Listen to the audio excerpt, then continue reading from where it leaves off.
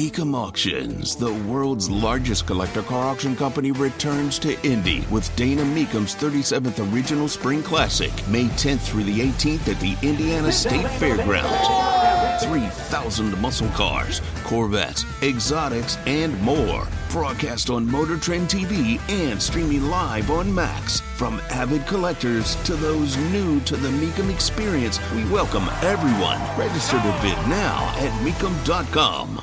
So who called in the threats? A very, very good question. Tony Katz, 93 WIBC. Good morning. Good to be with you. Those threats to schools where you had near 40 school districts, of course, schools across Indiana, getting these threats via email. Others got a phone call.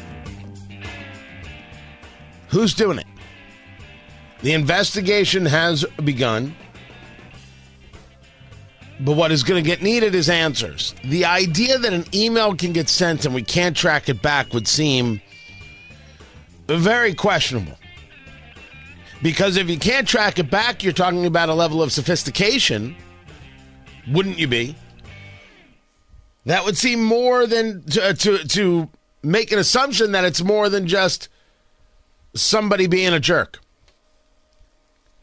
Very often I start with the theory and the thesis that it isn't some beyond nefarious group. Right? I don't start with, it was a terrorist organization. I start with, it was morons. I didn't say you shouldn't charge them. I didn't say it wasn't a crime. I usually start with the concept of moronism and then work my way up from there.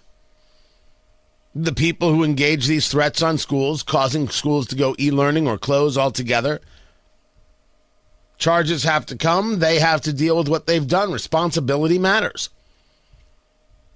But I didn't start with, it was a nefarious group. You tell me we can't track an email, I'm going to ask a lot of questions about who it was then. That would be me. I'd be curious as to how that's possible. But I'm always curious when we don't have the answers to things. How is it possible that the authorities in Nashville could tell us, well, we don't really know the motive of the shooter in Nashville? 6 dead, 3 children, we don't know the motive? We don't know the motive of this woman who claimed to be a man? We don't know the... I don't believe you. I don't believe them.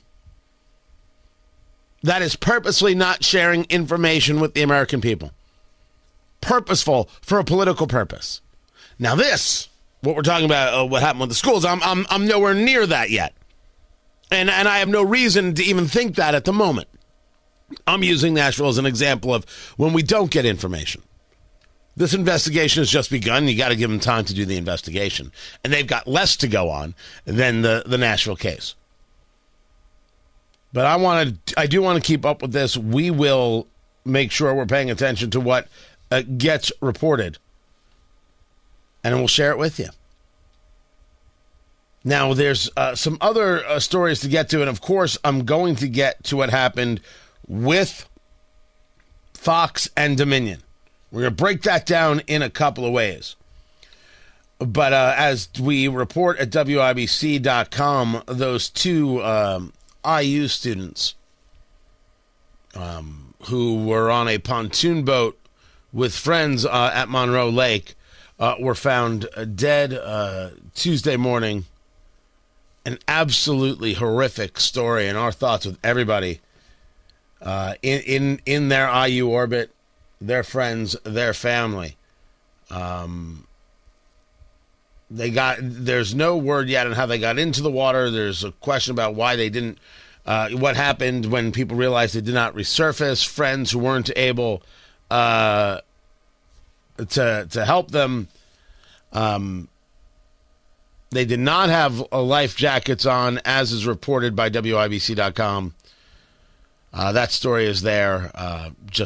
Just absolutely, positively horrific story. And I wanted to make sure you had the updates on that. I've got the Fox Dominion story.